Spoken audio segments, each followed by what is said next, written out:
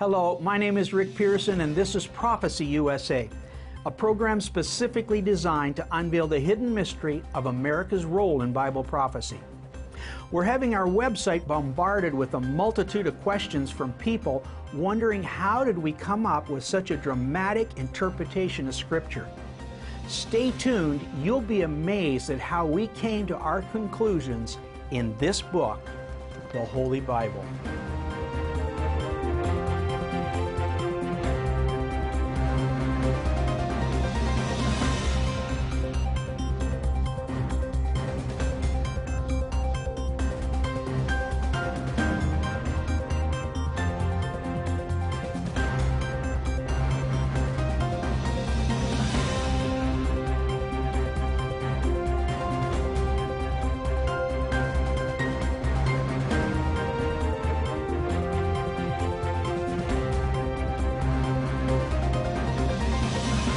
Welcome back, folks. I heard a joke once asking, why is there going to be a 1,000-year millennial reign of Christ? And the answer to that question is because that's how long it's going to take us prophecy teachers to figure out whose chart was right. You know, the Bible says in the last days that the bride of Christ will overcome by the blood of the Lamb and by the word of our testimony. However, when it came to the Old Testament prophets, many times their testimonies were totally rejected, as well as the word that God gave them to tell. But what about today? Does God have prophetic voices in America? Why do some prophecy teachers tell you that America is not in Scripture, and yet that is the whole purpose of Prophecy USA's mandate? You know, obviously somebody's wrong.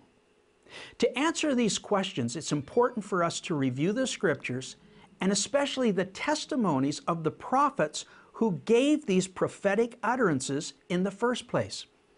The Bible teaches that these individuals heard God's voice and then went forth and told future events that in some cases have come to pass, but in other cases are happening right now within this generation and right under our noses.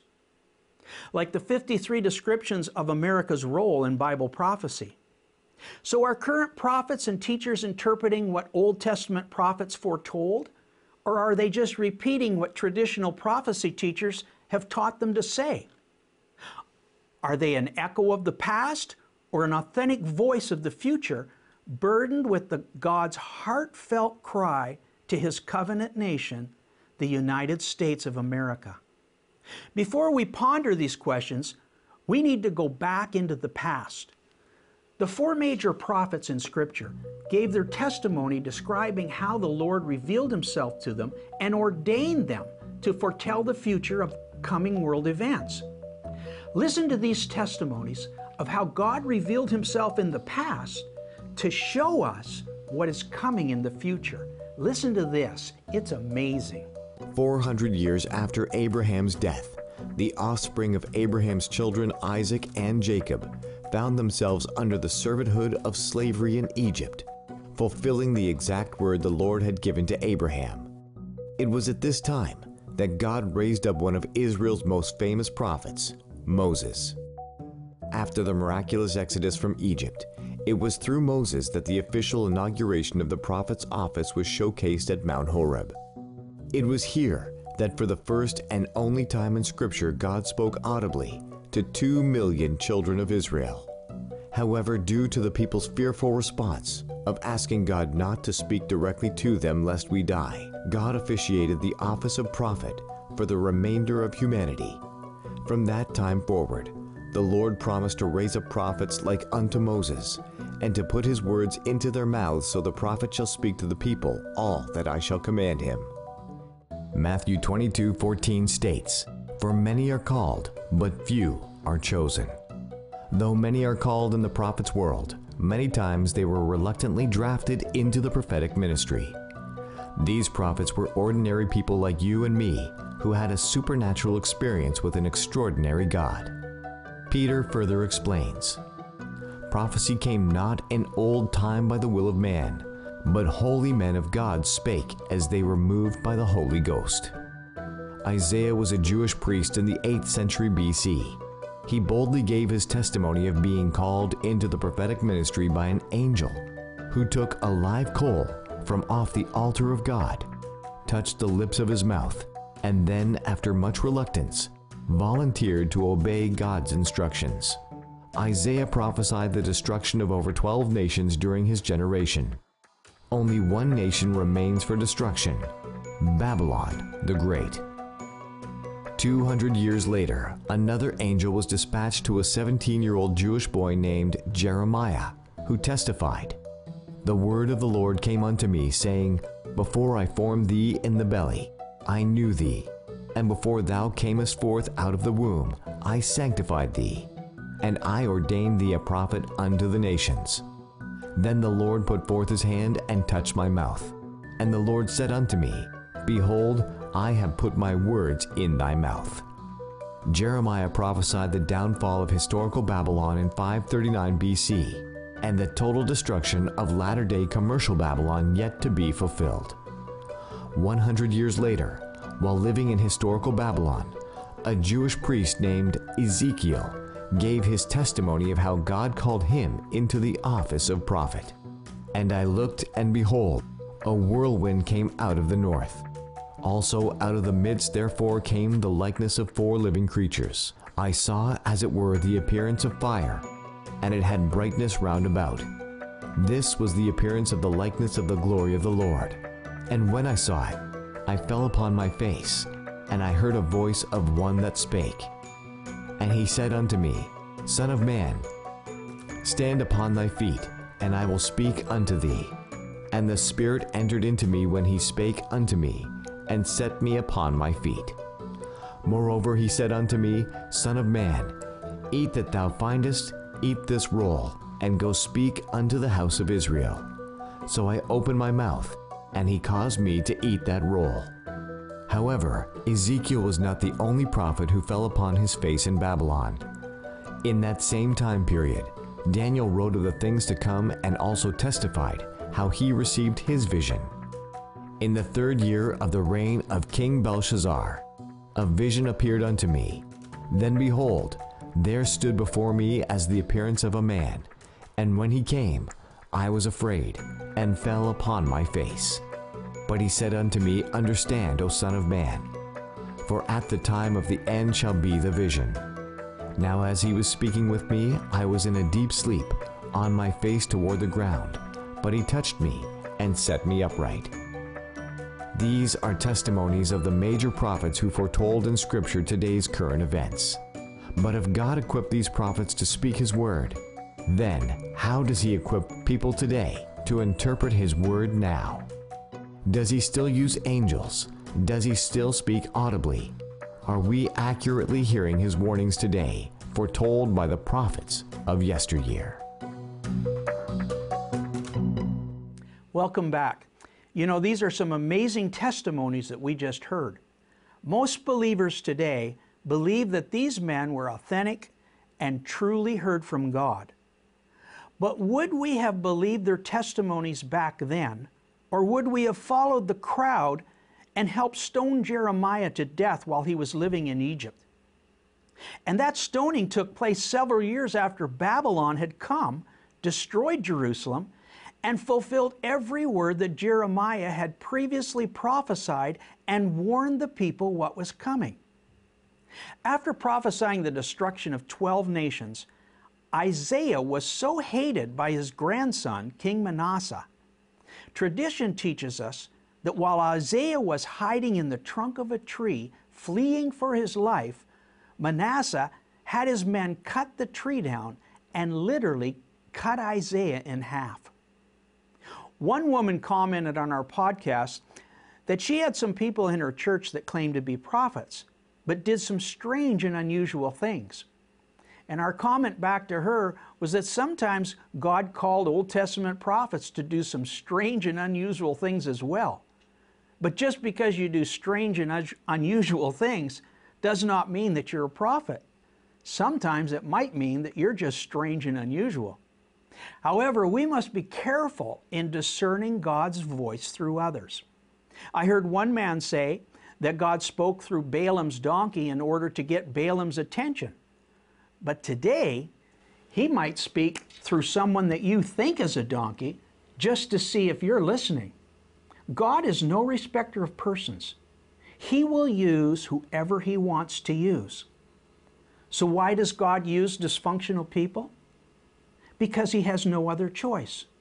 We are all dysfunctional to a certain extent. And some dysfunctions are just a little more obvious than others. But the fact still remains, God uses people to fulfill his purpose on planet Earth. Jesus warned us, every idle word that men shall speak, they shall give an account for in the day of judgment. For by thy words thou shalt be justified, but by thy words thou shalt also be condemned. You'll not be judged by any word that comes out of the mouth of anybody else, but you will be judged by what comes out of your mouth. So be careful not to judge others, but the Bible does teach us to test the spirits. Believe not every spirit, but try the spirits, whether they are of God. 2 weeks ago, we gave you the 7-step process in how to test prophecy and those who say, "Thus saith the Lord." A true prophetic word or teaching has 7 specific steps. Number 1, it always points to God. Number 2, that word always points to Jesus. It always bears witness with the Holy Spirit inside of you. And that word always is confirmed by Scripture. It always brings you back into covenant relationship with God, and it always comes to pass. The 7th step is sometimes that word is confirmed with signs and wonders, which brings us back to the 4 major Old Testament prophets. These men did some very strange and unusual things, but they completely did it under God's instructions. They were not only directed to give their testimonies in writing, but to perform signs.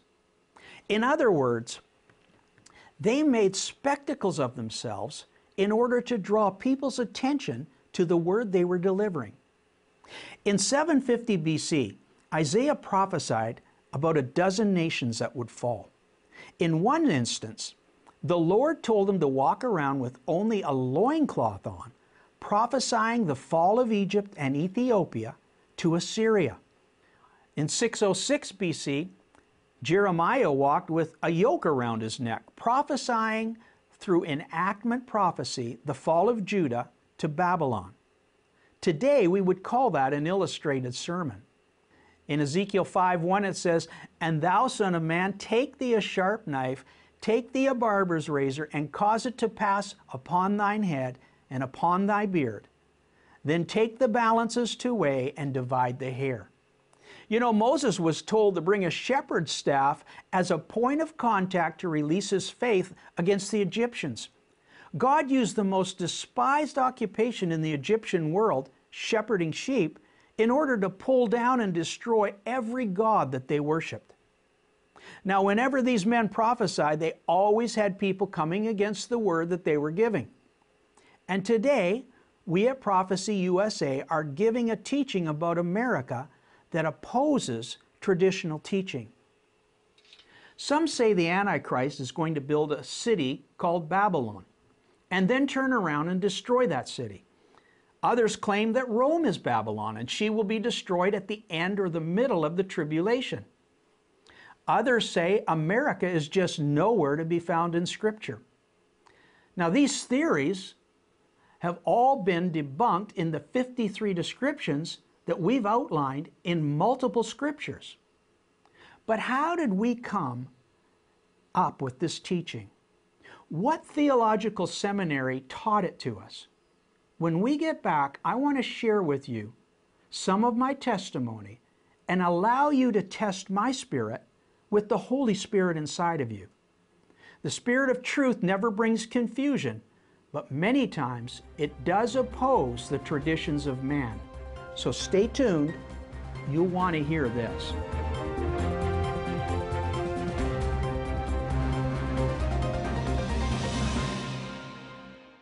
Prophecy USA is proud to present their latest book, The Hour That Changes Everything. Together with our study guide and free app, prepare yourself for one of the greatest events in Bible prophecy. Go to prophecyusa.org or call the number on your screen now to make your donation of $35 or more and receive your copy of the book, The Hour That Changes Everything. We are waiting to hear from you. Call today.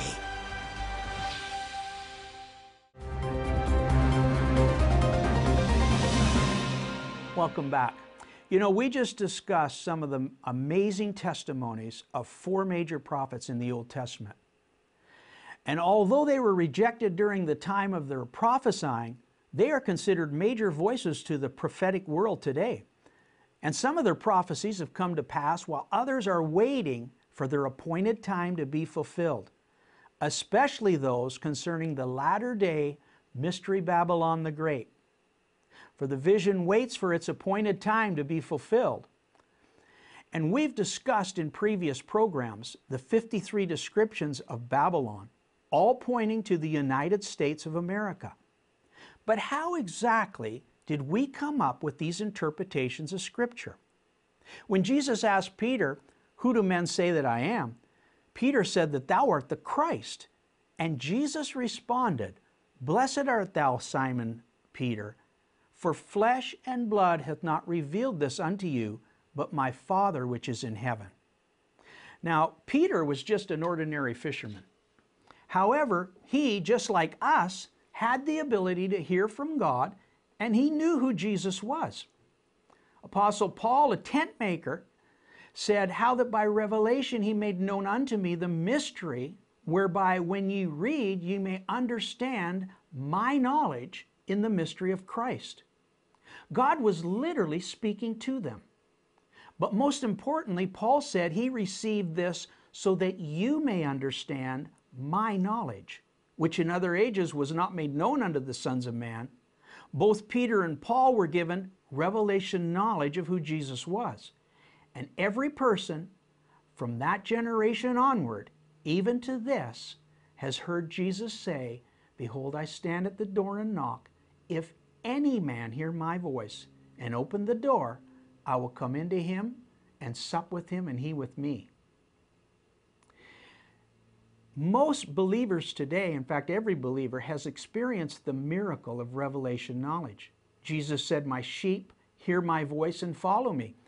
Meanwhile, to the theologians of Jesus' day who rejected Christ, Jesus said that your traditions have made the Word of God of none effect.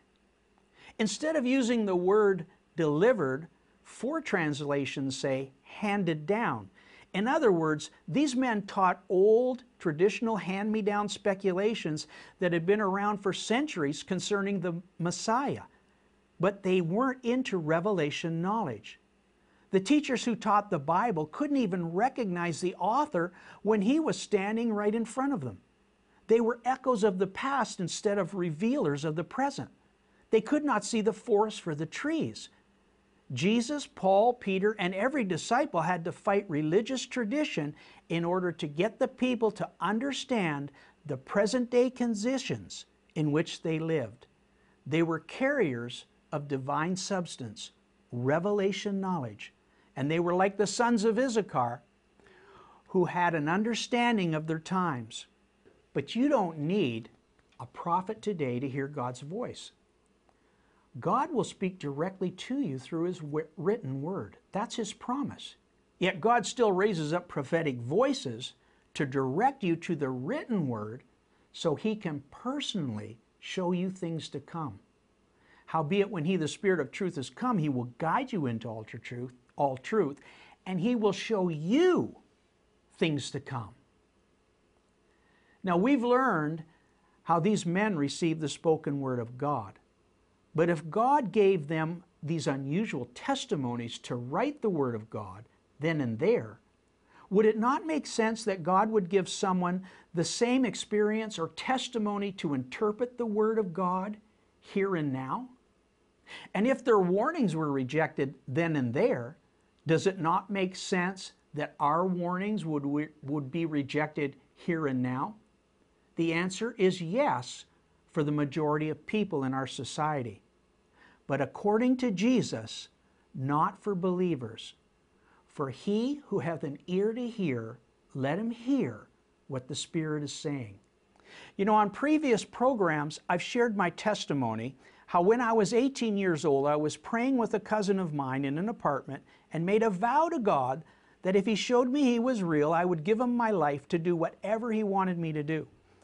Upon releasing that vow, the door of the apartment blew open, and a wind came into the room and circled us like a whirlwind. I looked at my cousin, he looked at me, and both of us buried our faces into the carpet. And as I confessed my sins, my words slurred, and suddenly I started speaking in another language.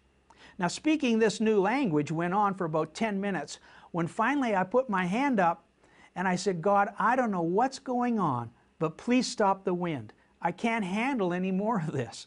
I'm yours. Immediately, the wind went out the door, and the door shut behind it. Several days later, I was shown in the Bible the 2nd chapter of the book of Acts, how when the day of Pentecost was come, they were gathered together with one accord, and suddenly there came a sound from heaven as of a rushing mighty wind, and they began to speak in over 15 different dialects the wonders of God. You know, out of the 2.1 billion professed Christians in the world today, over 600 million claim to have had the same upper room experience as the disciples. And according to Harper's Bible Dictionary, in the Old Testament, whirlwinds and storms usually accompanied a theophany, such as God's appearance to Job, to Ezekiel, to Nahum, to Zechariah, and of course to Elijah, who went up to heaven in a whirlwind, as evidenced by Elisha. Now, in 650 BC, God told Jeremiah, "For who hath stood in the counsel of the Lord, and hath perceived and heard His word? Who hath marked His word and heard it? Behold, a whirlwind of the Lord is gone forth in fury, even a grievous whirlwind, and it shall fall grievously upon the head of the wicked. In the latter days ye shall consider it perfectly." 14 years later, at the age of 32, I received another theophany, but this time it mirrored the same testimonies as the 4 major prophets who we just discussed earlier. These were the prophets then and there who wrote the scriptures describing latter-day Mystery Babylon here and now. It began in 1986 after I gave a large donation towards a medical missions project. After that giving, I had an experience similar to Cornelius in Acts chapter 10. An Italian Gentile who gave alms to help the Jewish people in Caesarea, and an angel one night appeared to him and told him, "Thy alms have come up for a memorial before me." The next day, Peter led Cornelius to Christ and baptized him into the kingdom. Cornelius was the first Gentile to come into the kingdom. In my case, after I gave my alms to help people in a third world country, I began receiving sentences in my head like the words to a song that just would not go away. For the next 7 days, I was like Daniel, who testified that he was grieved in his spirit, and the visions of my head troubled me. On the 7th night of the 7th day of that grieving, however, an audible voice woke me up in the middle of the night and called me by name, exactly as Samuel testified in his calling. After hearing my name called several times, I woke up and felt an incredible presence hovering over my bed. The voice asked me, "Rick, do you have the rhinestones in your mouth and the jewels in your hands?" I had no idea what that meant, and I said no. And at that point, something reached into my mouth and touched me 4 times in my throat and once in the palm of each of my hands. You may remember that Ezekiel was given a book to eat, Jeremiah was touched on his lips, and Isaiah was given a coal from off the altar that touched him on his lips. Each one of these men wrote the books which we've studied, and each one of their callings was unique, one of a kind, and never repeated. Concerning the last days, Malachi wrote, "And they shall be mine, says the Lord of hosts, in that day when I make up my jewels. And I will spare them as a father spares his own son that serves him." After receiving these touches, I asked the voice, "Why are you calling me?"